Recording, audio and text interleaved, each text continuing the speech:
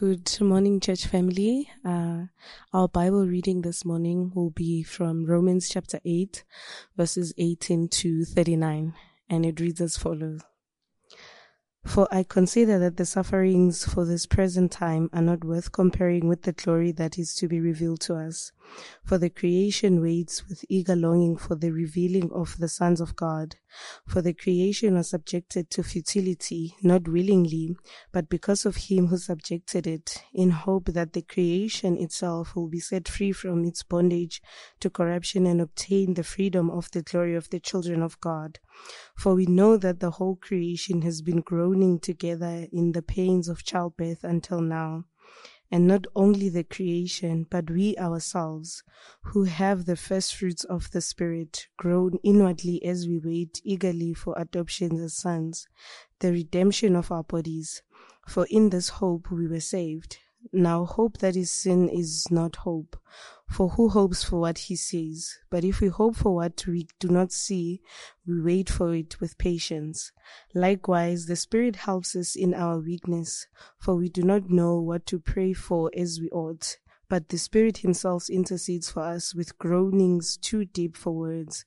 And he who searches hearts knows what is the mind of the Spirit, because the Spirit intercedes for the saints according to the will of God. And we know that for those who love God, all things work together for good, for those who are called according to his purpose. For those whom he foreknew, he also predestined to be conformed to the image of his Son, in order that he might be the firstborn among many brothers. And those whom he predestined, he also called. And those whom he called, he also justified. And those whom he justified, he also glorified. What then shall we say to these things? If God is for us, who can be against us? He who did not spare his own Son, but gave him up for us all, how will he not also with him graciously give us all things? Who shall bring any charge against God's elect? It is God who justifies. Who is to condemn?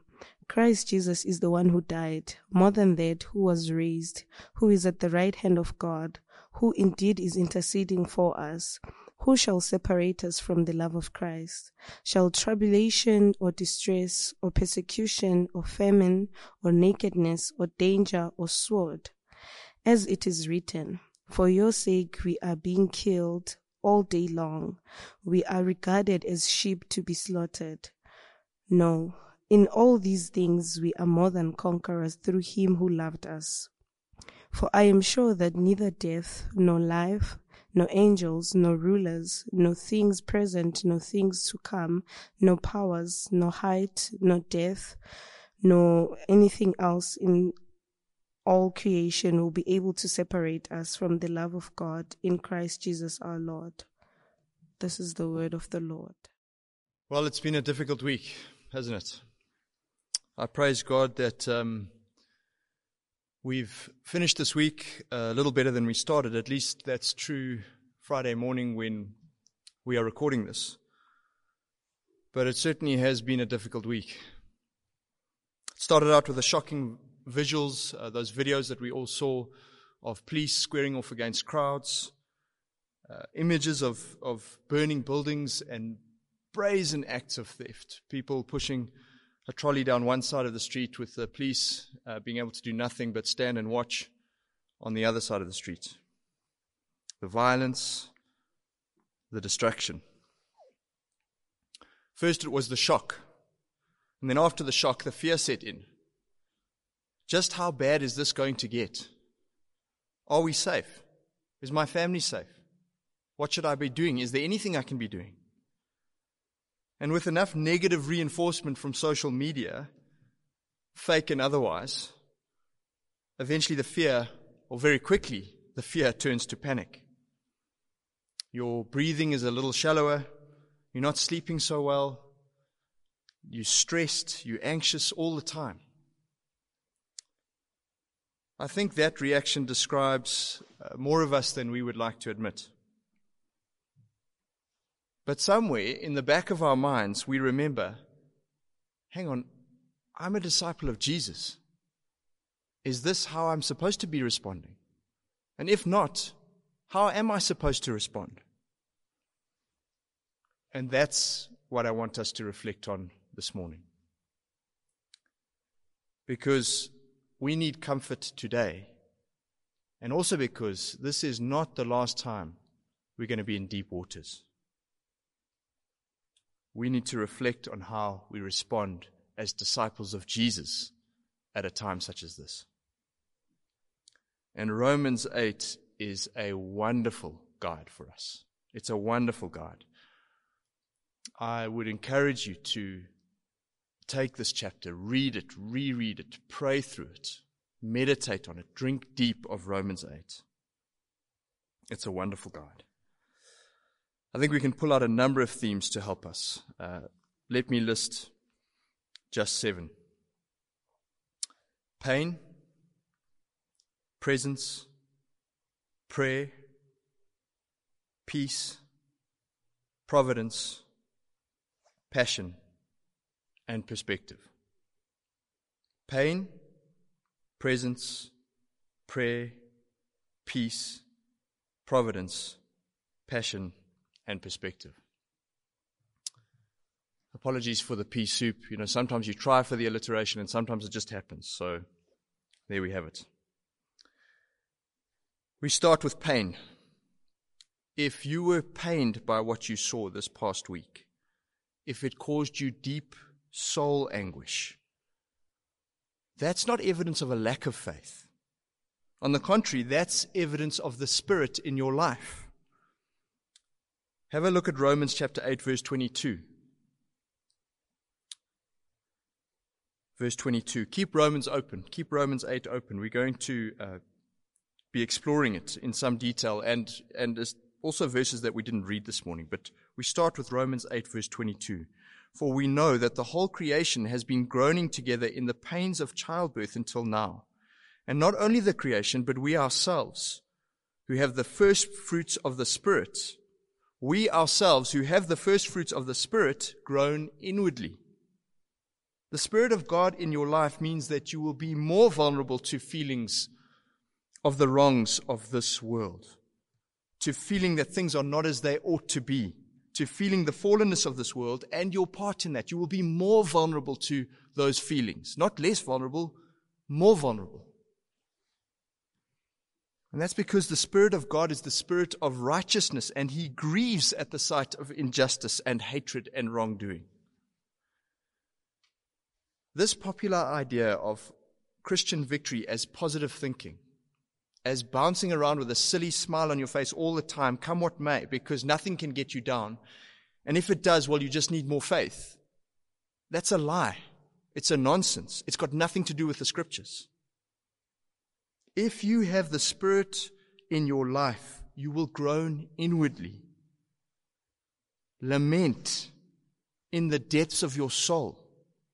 You will feel the pain of living in this broken world more, not less.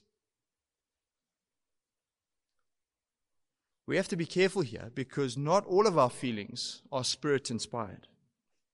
Some of our pain and our fear is born of nothing more than pure self-interest. The reason we are so scared and outraged is because this unrest, this civil disobedience, threatens our happy middle-class existence. It threatens our coziness, our comfortable lives. That's not a holy groan. That is an unholy grumble. I think one marker of a holy groan will be empathy and solidarity. We will feel sad for the loss that others are incurring. Others. We'll feel sad for the sin that others are perpetrating. And our sadness will be one of solidarity. We will look at the looters and we will know in our heart of hearts, there but for the grace of God go I. If it was not for God's gracious restraining hand, that would be me. We won't think in terms of us and them. Far too many Christians thinking and speaking in terms of us and them. We will only think in terms of us, and that will cause us great pain. We will identify with the perpetrators, not with their acts of violence or their theft, but with their image-bearing humanity, with the universal human condition called sin.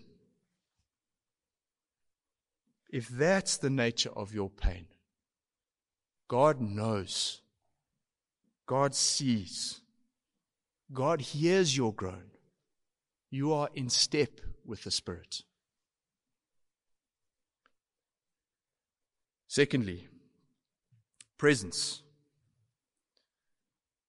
As I've just said, to feel this way is a sure sign of the presence of the Spirit in your life.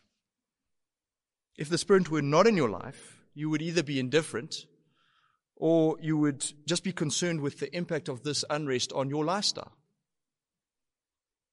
But, verse 10, if Christ is in you, although the body is dead because of sin, the Spirit is life because of righteousness. To feel the pain I've just described means that the Spirit is present and active in your life. So much of Romans 8 is about the presence and the ministry of the Holy Spirit in your life. The Holy Spirit unites you to Christ. Every blessing that comes to you in Christ comes in and through the presence of the Holy Spirit, His ministry. Being made right with God, the forgiveness of your sins, adoption into the family, fellowship with Christians, growing in holiness, all of it comes to you through the Spirit. He is your counselor. He is your comforter. He is your sure and certain guide in life. When Jesus, who has all authority in heaven and on earth, says to us, "Surely I will be with you to the very end of the age," that promise is fulfilled by the Holy Spirit. The Father and the Son are with you always in and through the Holy Spirit. The point is this. As we've experienced this past week, fear can make us feel so isolated, so alone. But you are never alone. Never. The Spirit of the Father and the Son is with you, loving you, serving you, leading you, comforting you. He's even praying for you. 3, prayer. Look at verse 26. Likewise, the Spirit helps us in our weakness, for we do not know what to pray as we ought. But the Spirit Himself intercedes for us with groanings too deep for words. And He who searches hearts knows what the mind of the Spirit is, because the Spirit intercedes for the saints according to the will of God. Sometimes we pray ourselves dry. We just don't know what to pray anymore. Perhaps that was your experience this past week. Know this. The Spirit Himself prays for you. And His prayers are powerful and effective because He always prays according to the Father's will. And the extraordinary thing, He's not the only one. Look at verse 34. Christ Jesus, who died, more than that, who was raised, who is at the right hand of God, is interceding for us. Sometimes we desperately ask people to pray for us. We get it onto the prayer chain. We might even ask one of the ministers because we've read James 5:16, the prayers of a righteous man are powerful and effective. We do whatever it takes to get people to pray for us. Know this, the righteous one Himself is praying for you. I don't mean to be irreverent when I say this, but it's as if the Spirit of God and the Son of God are in a 24/7, 365 prayer vigil, and the only item on the agenda is us, their people. And every prayer they pray is powerful and effective because every prayer they pray is the perfect will of the Father. They don't need to ask, but they do. It's an expression of love. It's an expression of love for the Father. It's an expression of love for us. My friends, we do need to ask. It's no less an expression of love for the Father when we do. The only difference is we need it. We've had to relearn this lesson the hard way this past week, haven't we? We are utterly dependent. We are not in control. So why wouldn't we ask? I used to share a house with some friends at university. Now we're all on the same WhatsApp group, and some of them live in KZN. So you can imagine the action on that WhatsApp group this past week, the kinds of videos and anecdotes and stories that have been shared. And a lot of the people in the group were expressing shock and horror. I said we should pray. Oh, not everybody on that group is a Christian, so you can imagine how that went down. Let me quote one of my friends. She responded, "I'm afraid we are going to need more than prayers for this one." We've all heard dismissive responses like that, haven't we? I mean, and we totally understand where they're coming from. What's the answer? What's the answer to that objection? I'm afraid we are going to need more than prayers for this one. The answer is, there is nothing more. There is nothing better or higher or more effective.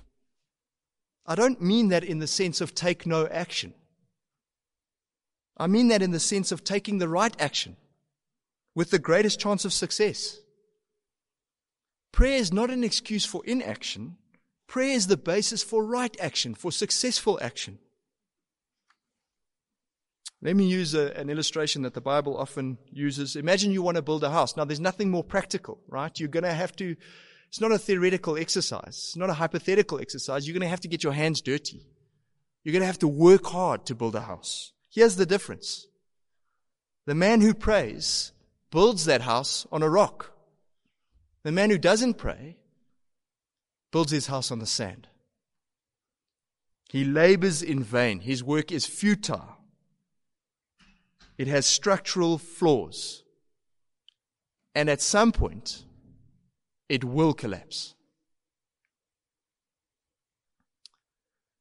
We pray because we can. Remember what prayer is. It is access to the highest, most loving power in existence. Think about this. The unrest in our country that we've seen this past week was initially triggered. Now, I'm not talking about causes, I'm just talking about the trigger. It was initially triggered by a power struggle between a president and a former president. Both men of great power. We can't even access them. If we had something to say to them, we can't even access them. But here's the extraordinary thing. In prayer, we can go over their heads. In prayer, we can go to the source of their power. We can go to one who is no respecter of persons. He doesn't care what office you hold. We can go to the only one who truly governs without fear or favor. We can go to him. And not as citizens, as his beloved children. And so we pray. We pray our hearts out, and I hope you have been this past week. We pray our hearts out, and our prayers will have power. They will be effective as long as they are in accordance with his will.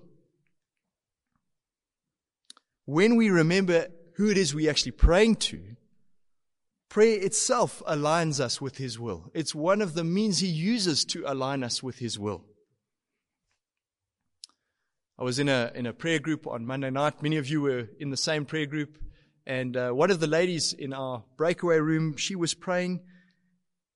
And she actually prayed for the hearts of the looters. And it was so refreshing. You know, the rest of us have been praying for peace and for wisdom for our leaders and for security and for safety. She prayed for the hearts of the looters.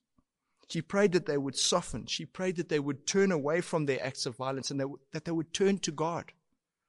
There was no us and them. She prayed, one sinner for another. That's the kind of prayer that is powerful and effective because it aligns with God's character and with his will. We have access to the God of all power and all comfort. Why would we not pray? 4. Peace. Romans 8 verse 6. For to set the mind on the flesh is death, but to set the mind on the Spirit is life and peace. When the Spirit lives in us, we have peace with God. And because we have peace with God, we can now have peace with our fellow man. How did this Spirit of peace come to us? Look at verse 3. For God has done what the law, weakened by the flesh, could not do. By sending his own Son in the likeness of sinful flesh, and for sin, he condemned sin in the flesh. God is the great peacemaker. The price of peace was the blood of his Son. The price of peace was the Prince of Peace. And it is the Prince of Peace who says to us, "Blessed are the peacemakers, for they will be called children of God." One sign that you truly are a child of God is that you will be an ambassador for peace. And this is the peace that the Messiah ushers in.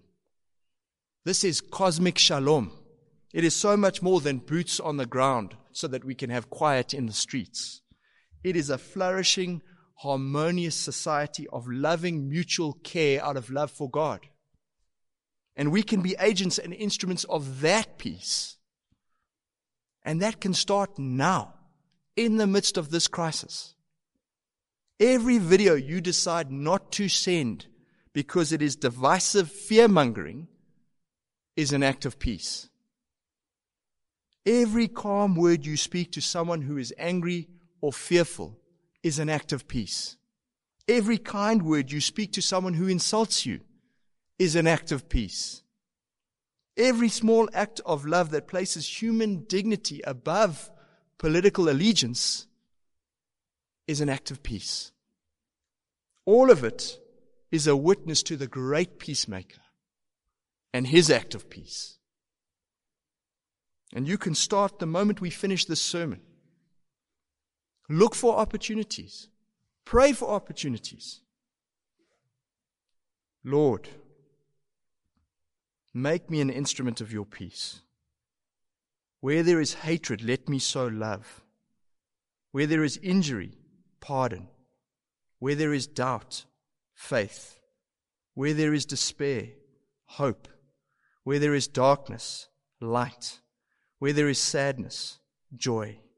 O divine Master, grant that I may not so much seek to be consoled as to console, to be understood as to understand, to be loved as to love. For it is in giving that we receive. It is in pardoning that we are pardoned. It is in dying that we are born to eternal life. We can make a start now in the midst of the crisis. But we also need to take a longer view. We need to be who we are. We are sons and daughters of the great peacemaker. We need to be about his business, witnessing to his great act of peacemaking. If this past week has taught us anything, it has taught us how much peace there is to make. There is no end to the opportunities for peacemaking in our land. The chaos we've seen in the streets is playing out in our families. So let's give everything we have to the crisis and care center. So much of shalom depends on the start you get in life. So let's throw ourselves at the Love Trust and their tireless work to give the most vulnerable children in our community the best start in life they can get. We spoke about Letuktula this morning. Letuktula is all about peace, both in name and in purpose.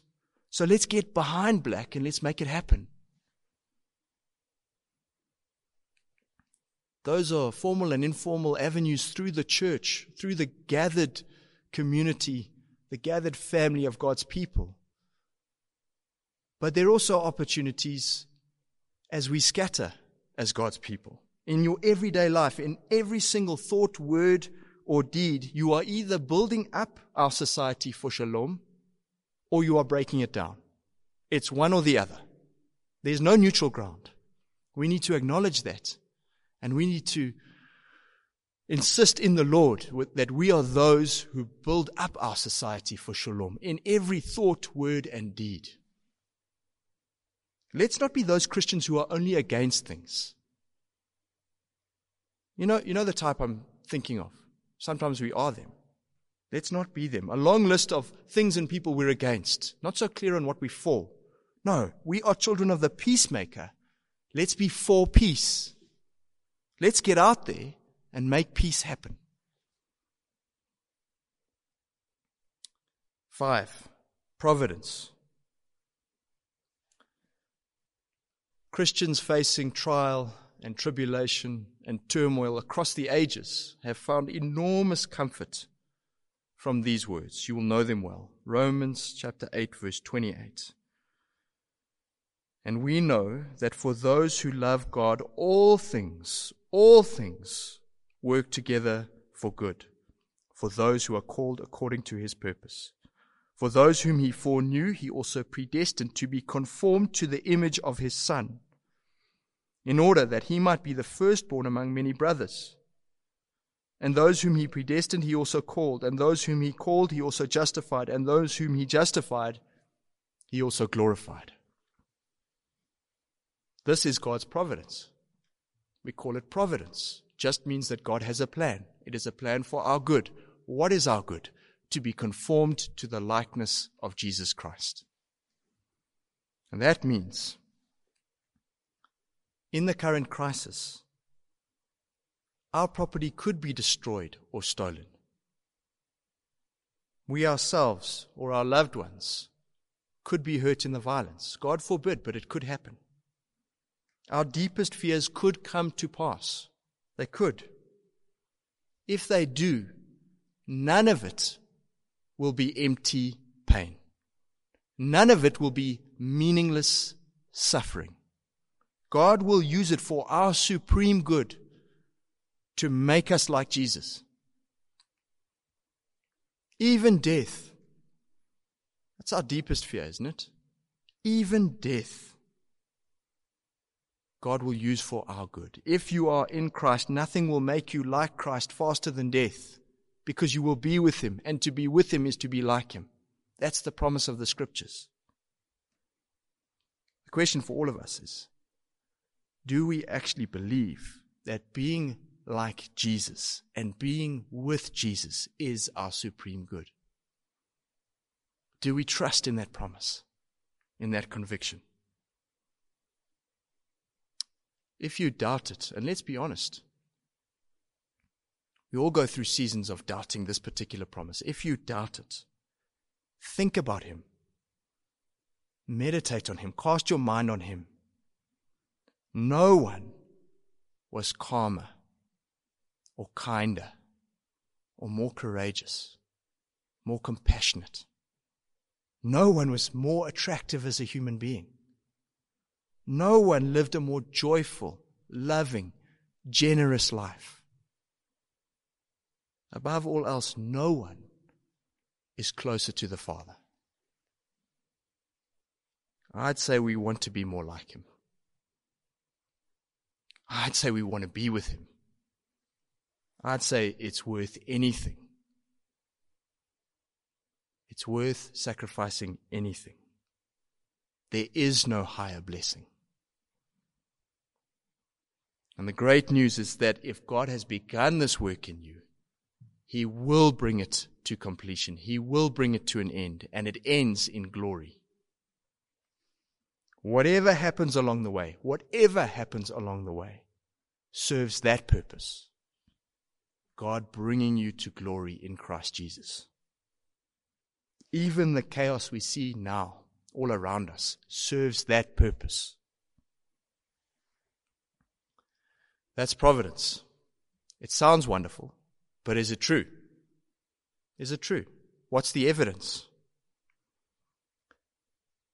6, passion. What evidence do we have that God can turn anything to our good? What evidence do we have that he can turn the random chaos of violence and looting into something good? something that's for us. I mean, it seems a push. That's a heck of a claim to make. If you're going to make such an audacious claim, you better have evidence to back it up. What's the evidence? The cross. The passion of the Christ. We crucified God. That's as low as humanity can go. That's as evil and as chaotic as it gets. And yet, God turned that cross, that hour of our greatest darkness, God turned that into the hour of humanity's greatest good. The cross was pure evil, and yet it is the cross that saves us and sets us free. Now, if God can do that with the cross, do you think He's going to struggle with some civil unrest? Do you think it's beyond Him? I don't know how He will turn the events of the past week to good, but if you doubt that He can, look to the cross.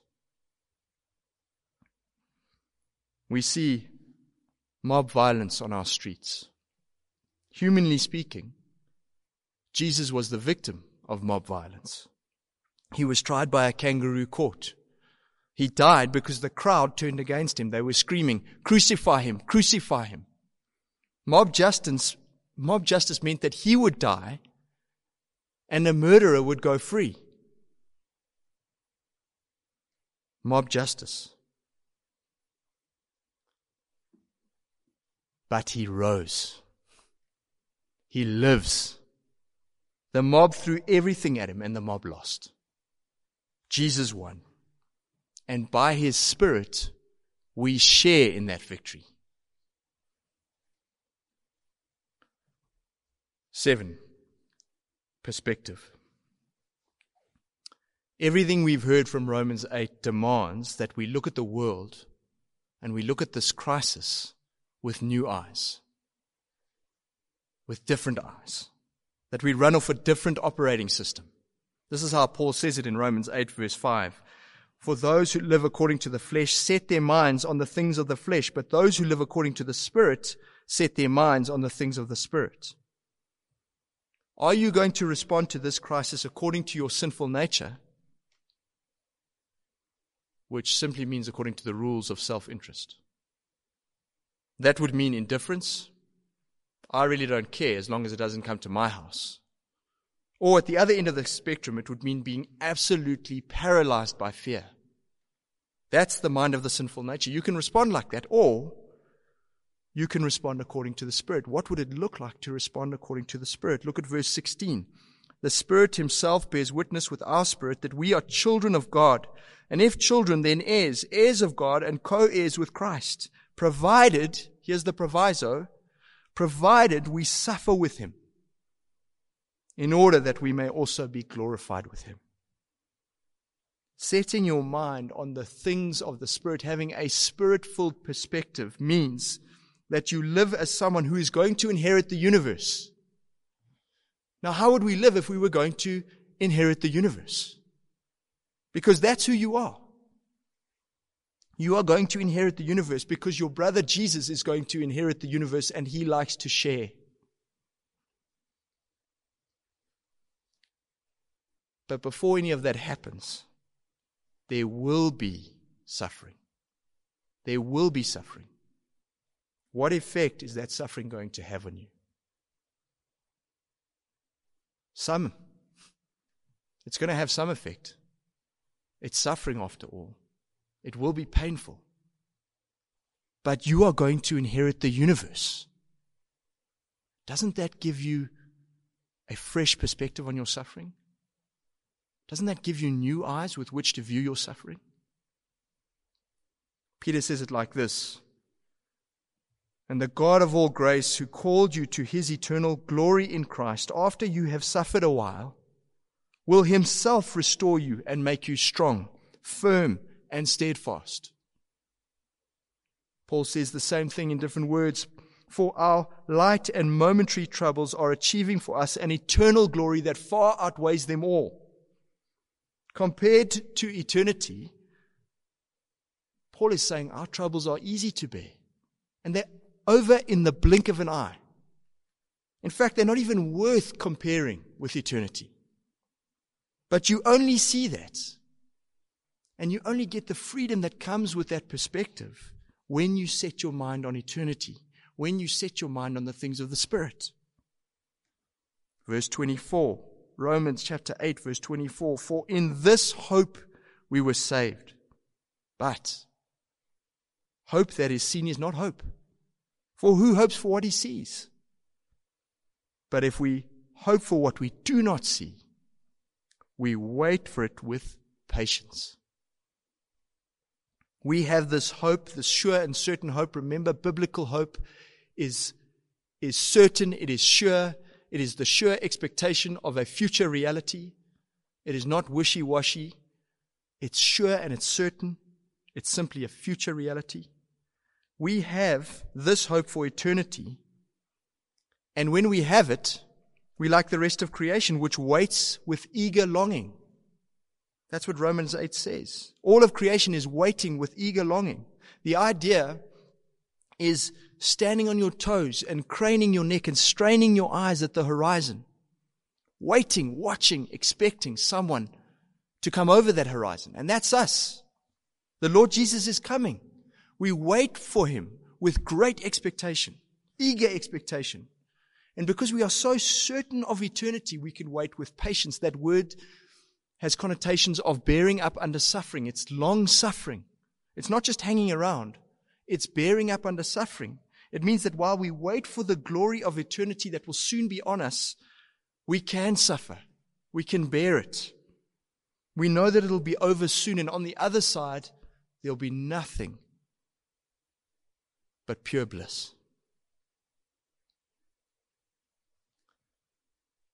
How do we respond to this crisis as disciples of Jesus? What truths should guide us?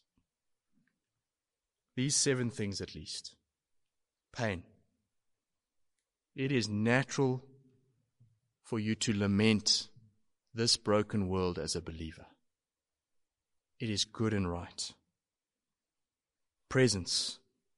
God is with us in this, walking with us, shoulder to shoulder. He will not forsake us. He will not leave us. He is with us by His Spirit. Prayer. The Spirit and the Son are praying. Let's join them. Peace. Our God is a peacemaker. Blessed are His children who make peace with Him. Providence. God will turn even this God will turn to our good. It will not be meaningless. It will not be empty, vain, futile suffering. Even this He will turn to our good. Passion. The cross of Christ guarantees that He will turn even this to our good. Perspective. The mind of the Spirit helps us to look at this crisis with different eyes, to set our minds on eternity, to set our hearts on glory. Let me close with these words, which are some of my favorite words in the Bible. I'm sure I share that with many of you. These words had a big part in me becoming a disciple of Jesus. Let me read them for you. Romans 8 and reading from verse 31. What then shall we say to these things? And that's our question this morning, isn't it? If God is for us, who can be against us? He who did not spare His own Son, but gave Him up for us all, how will He not also with Him graciously give us all things? Who shall bring any charge against God's elect? It is God who justifies. Who is to condemn? Christ Jesus, the one who died, more than that, who was raised, who is at the right hand of God, is interceding for us. Who shall separate us from the love of Christ? Shall tribulation or distress or persecution or famine or nakedness or danger or sword or civil unrest or looting or violence? No. In all these things we are more than conquerors through Him who loved us. Nothing Nothing can separate you from the love of God. Nothing. Not even your death. And so we can say with pure conviction, to live is Christ, and to die is gain. To live is Christ, and to die is gain. If you forget everything else I've said this morning, if you can't remember a single one of those 7 P's, just remember this. You are safe in the love of God. Let's pray.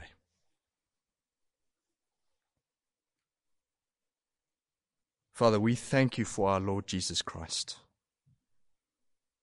He is the ultimate demonstration of your love. He is your love in flesh and blood. Thank you that you love us the way you do. We pray for our beloved country. We long to be better, a more loving society. We long to be at peace with each other. Pour out your Spirit on this land. Give us your peace. Make us your church agents of that peace. In everything we do, help us to build and extend the shalom that our Lord Jesus has won for us at such a great price.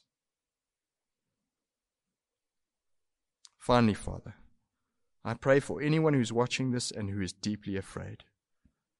Please reassure them. Give them a real sense of the peace that surpasses understanding. Guard their hearts and their minds in Christ Jesus. Help them to lift their eyes and see eternity. Show them the hope they have in Christ, the sure and certain hope they have in Christ. Grant them the comfort that only you can give. In Jesus' name we pray. Amen. God bless you, everybody. God willing, we'll be back together next week.